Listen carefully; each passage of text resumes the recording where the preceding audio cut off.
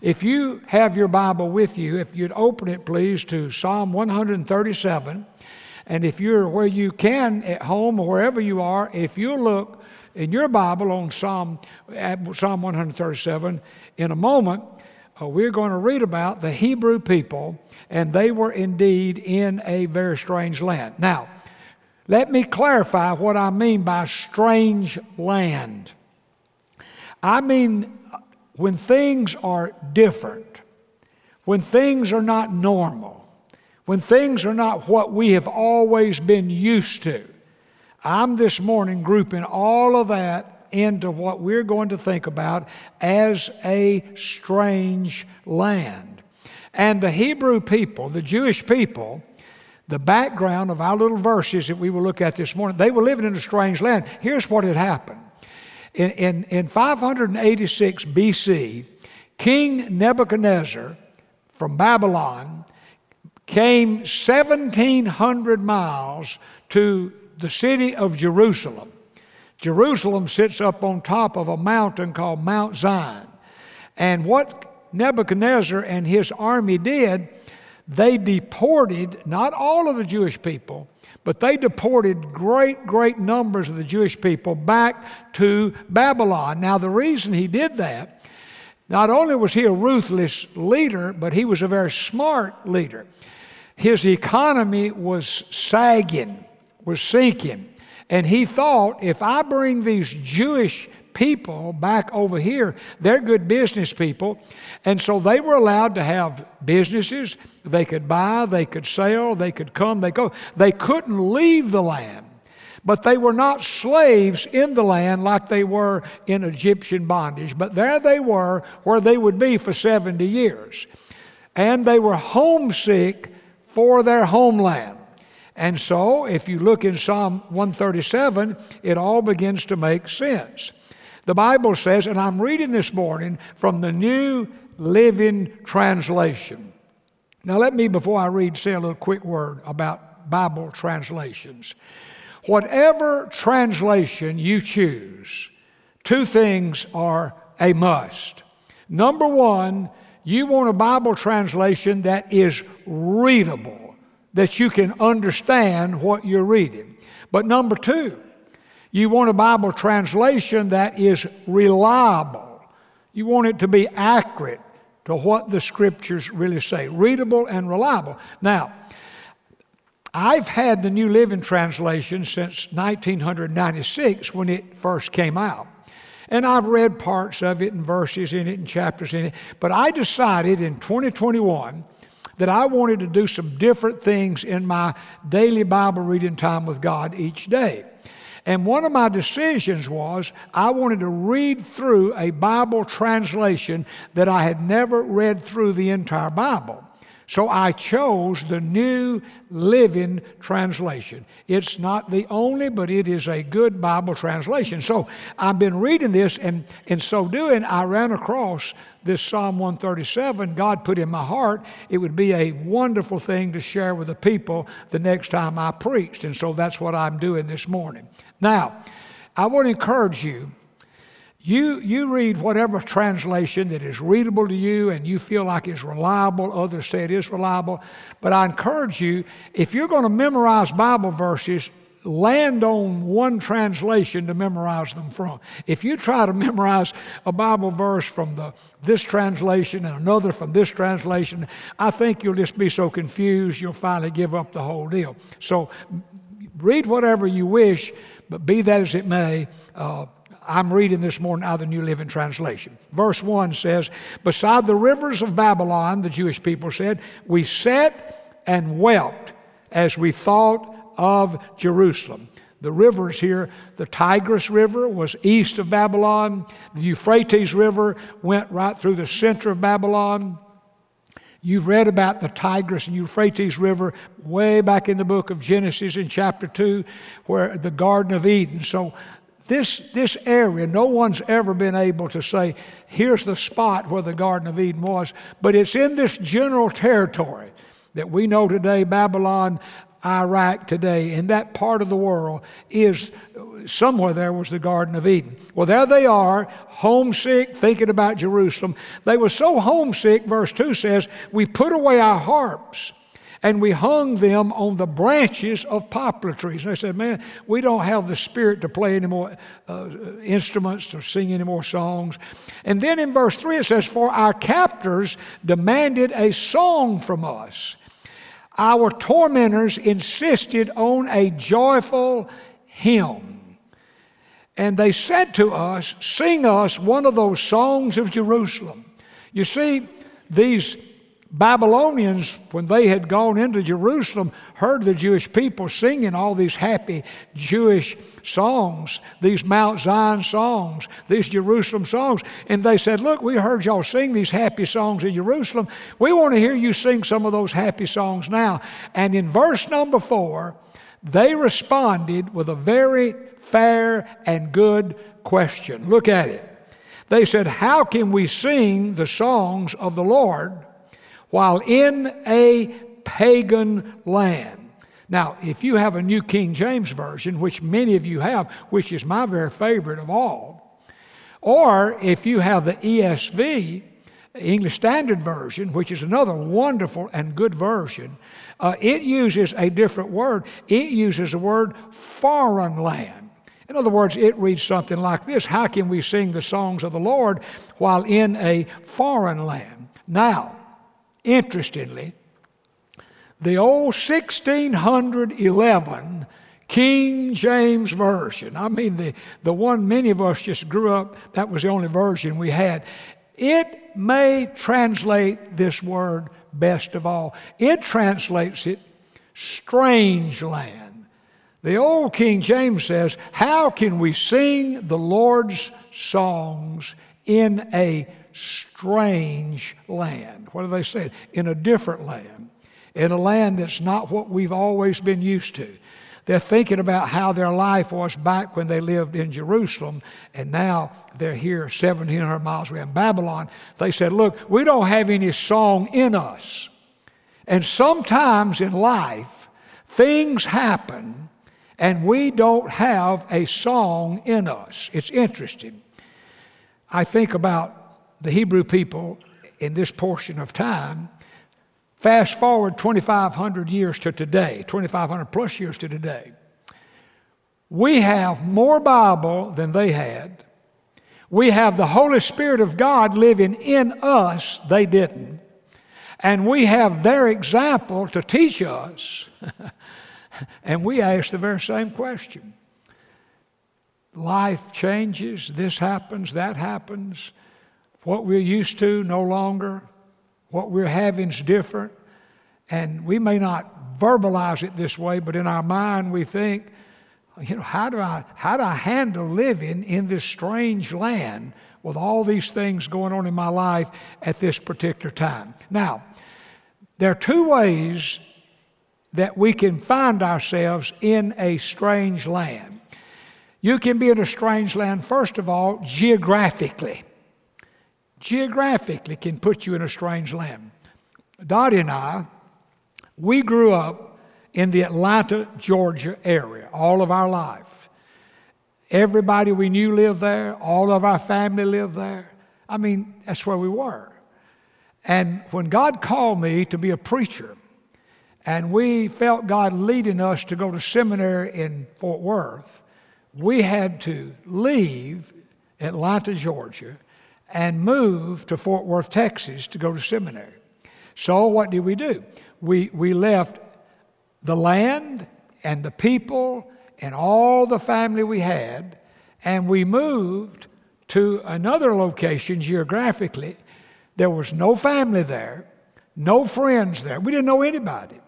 John then was 6 months old, so there was Dottie, 6-month-old John, and myself, and we're in a strange land. By that doesn't mean it's bad; it just means it's different. It means we had to get new doctors, we had to get new dentists, we had to find a new bank, we had to decide where we were going to go. We didn't know anything. So if you move now, many of you have moved short distances. I'm talking about moving from one part of the country to another part of the country. I mean, if you moved from Pasadena to Deer Park, you hadn't really, that's not exactly a strange land. Or if you moved to Clear Lake or LaPorte or wherever wherever you may move in this geographical area. But if you move a great distance away, you'll know the feeling. You got to kind of like starting life all over again. Well, after seminary, God sent us to Tennessee. And same identical deal. This time, Joel had been born, and he was 6 months old. So we had Dottie and John. Now, of course, is older, and then 6-month-old Joel. And we go to Tennessee. We did not know anybody, no family there. You had to start all over. Everything was different.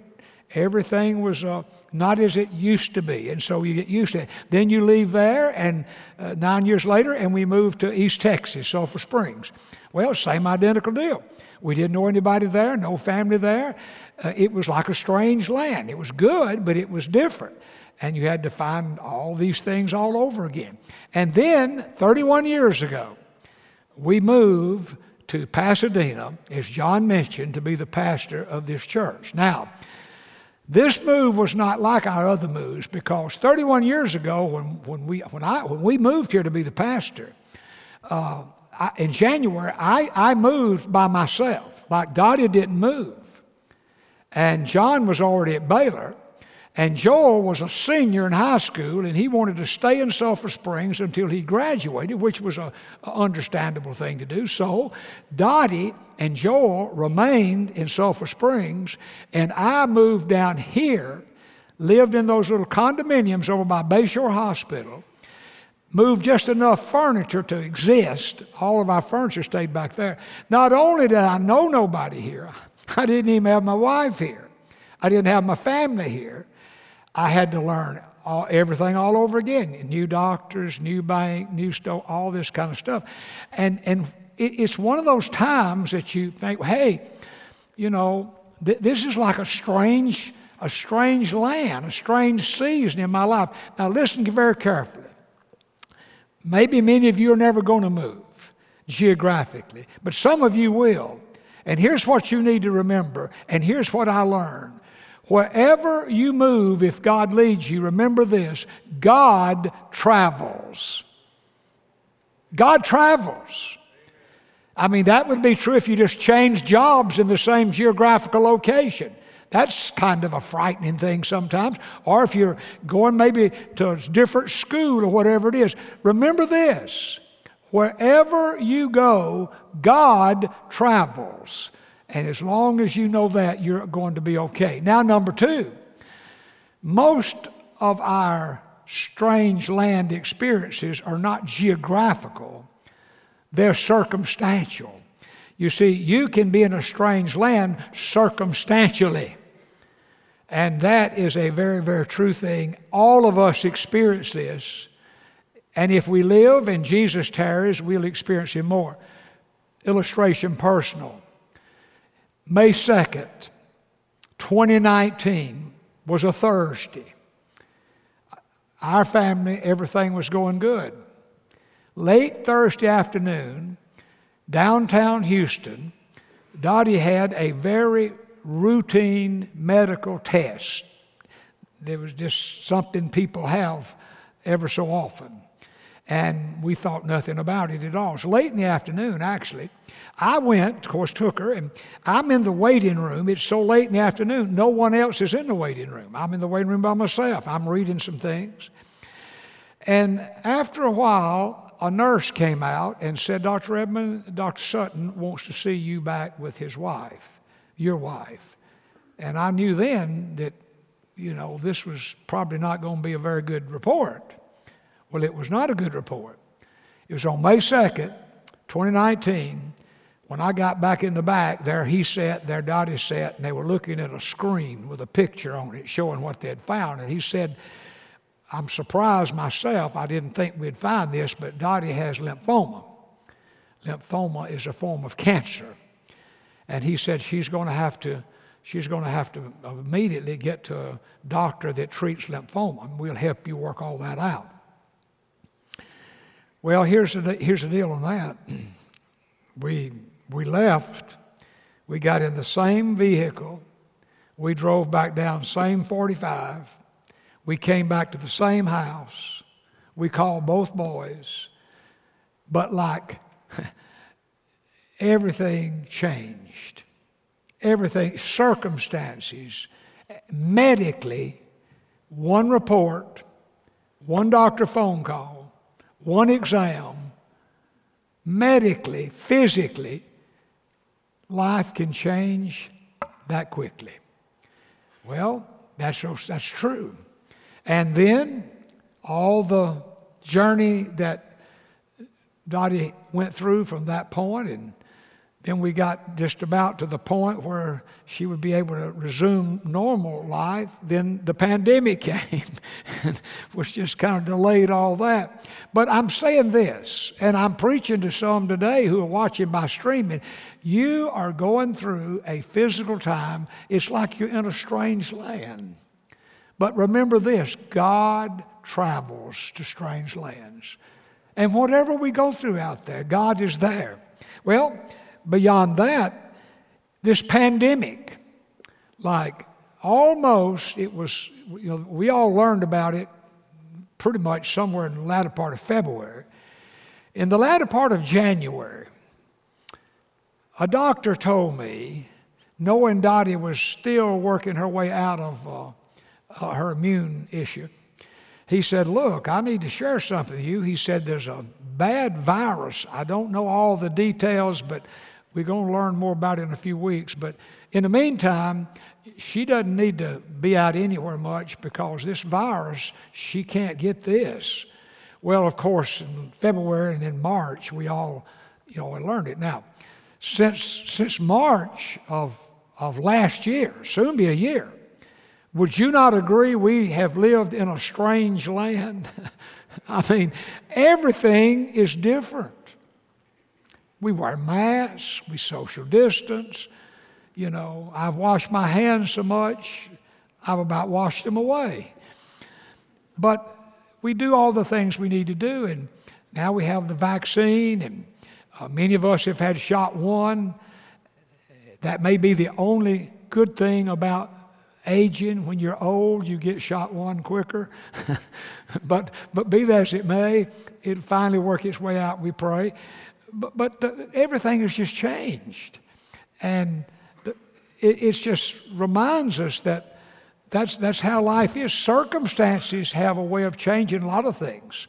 Now, I'm going to share another family illustration, and I have permission to share it. Please understand, I would never share anything publicly that I've not asked permission.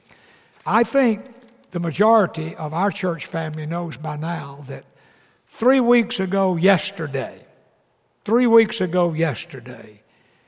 Charles Cowles and Jennifer and their 3 children, Christopher, Caleb, and Jacob, left to go to Branson. They had rented a little cottage somewhere away where they could be away from people and avoid the virus. But they would drive into Branson on 3 weeks ago yesterday afternoon. There was a vehicle accident. And the vehicle he was driving with his family in it went over, let's just say it went off the highway and went down a bank, and it crashed into a huge boulder, a huge rock, and it killed him. And it very seriously injured Jennifer, his wife, and 2 of the 3 children very much. Well, that 3 weeks ago. I learned about that between services 3 weeks ago today. At the end of the 9:30 service, 9:15 service, before this service, Tom Gamble came back to my study to bring me that bad news. And there was a reason he did it, and I won't go into that. But be that as it may, Jennifer has finally gotten back. She's been through 2 surgeries. She's got a long way to go, and I'm not going into all that. But she and I've always had a good friendship with the Cowles family, and they've been such a blessing. But she and I text a lot. Okay. And we communicate that way. We have a relationship. If I bring up something and say, would this be something that would be helpful? If she feels like, no, I don't want, she just says no or yes or whatever. We don't hurt each other's feelings, okay? We're honest with each other. Well, last week I sent her this text. Now, I have her permission to read. Here was my text to Jennifer Cowles. I said, Jennifer, can I use, without details, the accident as an example of how circumstances change our lives? I went on to say, I'm using Dottie's lymphoma as an example. Then I said, if you had rather me not, no problem, be honest. And that's the relationship we have. And she is honest. She texts me back almost immediately, and I have her permission to read what she texts. She said, absolutely you can. You can tell any details of the accident. Never could I have imagined this. Also, Charles and I would want as many people to understand how quickly life can change and turn to God, because He is all we have. Man, let's just give God glory for that. Man, you talk about a demonstration of faith and belief in God. That is it. Now, here's the question. This is what's on my heart to share with you. When we find ourselves in a strange land, whether it be geographically or whether it be circumstantially, here's the question, like, what can we do? Now, if you're a note taker, I'm going to mention 4 things. I'm not going to elaborate very much at all on any of these 4 things. I'm just going to give you 4 things. If you're where you can watching online, these are 4 things you need to jot down. And I encourage all to memorize these 4 things, because here's the bottom line. In life, we find ourselves in a lot of situations that would fall under the heading, a strange land. What we saw in Washington at the Capitol, I've never in my whole life seen anything like that. Neither have you or anybody living. It's just unbelievable. We're living in a strange land. Things are very different. Things are not what we're used to. Things are not what we expect. And sometimes we may just be going along great guns and knock at the door, phone call, test report, whatever, health issue. Man, it happens. What do we do? That's just, I don't need to try to convince you that there are times in life that are not normal. We all have lived long enough to know that. The question is there an answer? And the answer to that is, yes, there's an answer. And here is what these 4 things are. Number 1, remember this, always, God is with you. Now, you need to just sink that in your brain. Whatever comes your way in life, the devil would never have you remember this one. You remember God is with you. Now, there are endless Bible verses and examples that teach us clearly that no matter where we go, God travels. God is with you. That day in that lobby when I went back to see the doctor and Dottie, it was not just the 3 of us there. God was there. And through all those hours of chemo and those long nights in MD Anderson, you could feel God was there. And that, when you know that, it just energizes you. It encourages you. It helps you. Number 2, write this one down. God is sovereign. God is sovereign.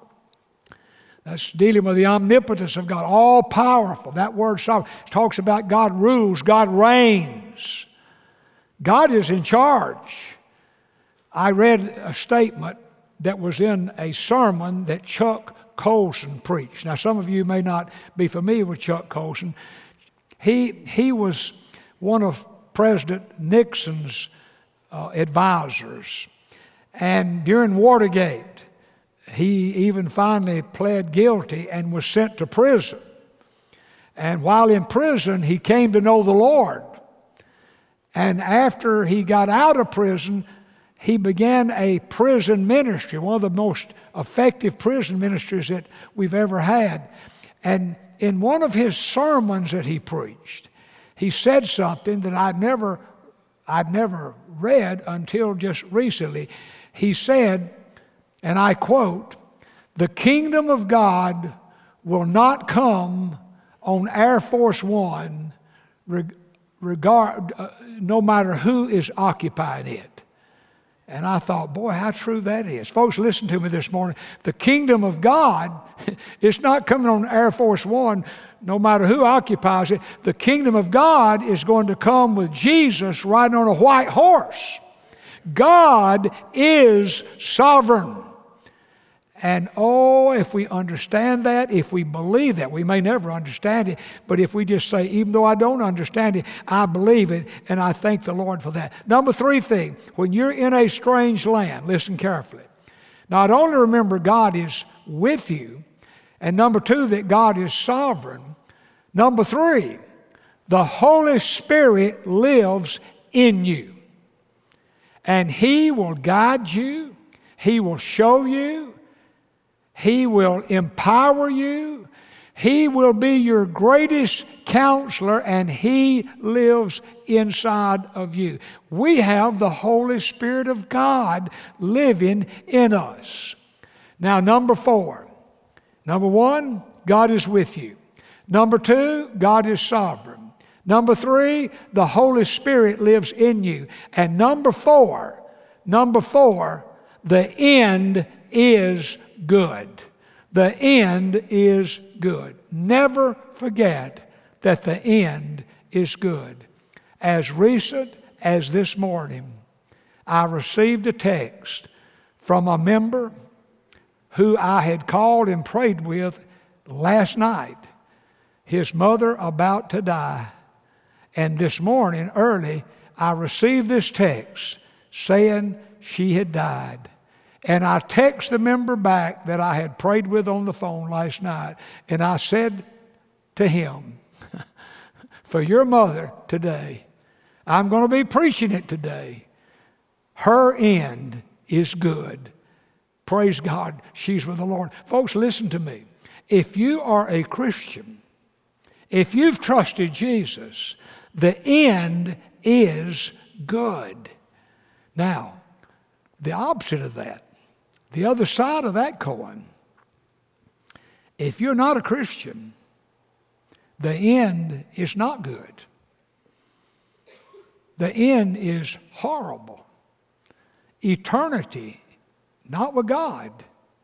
Eternity with the devil in hell forever and for always.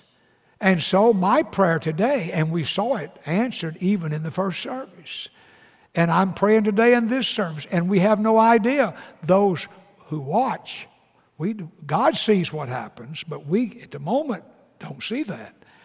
But here's bottom line.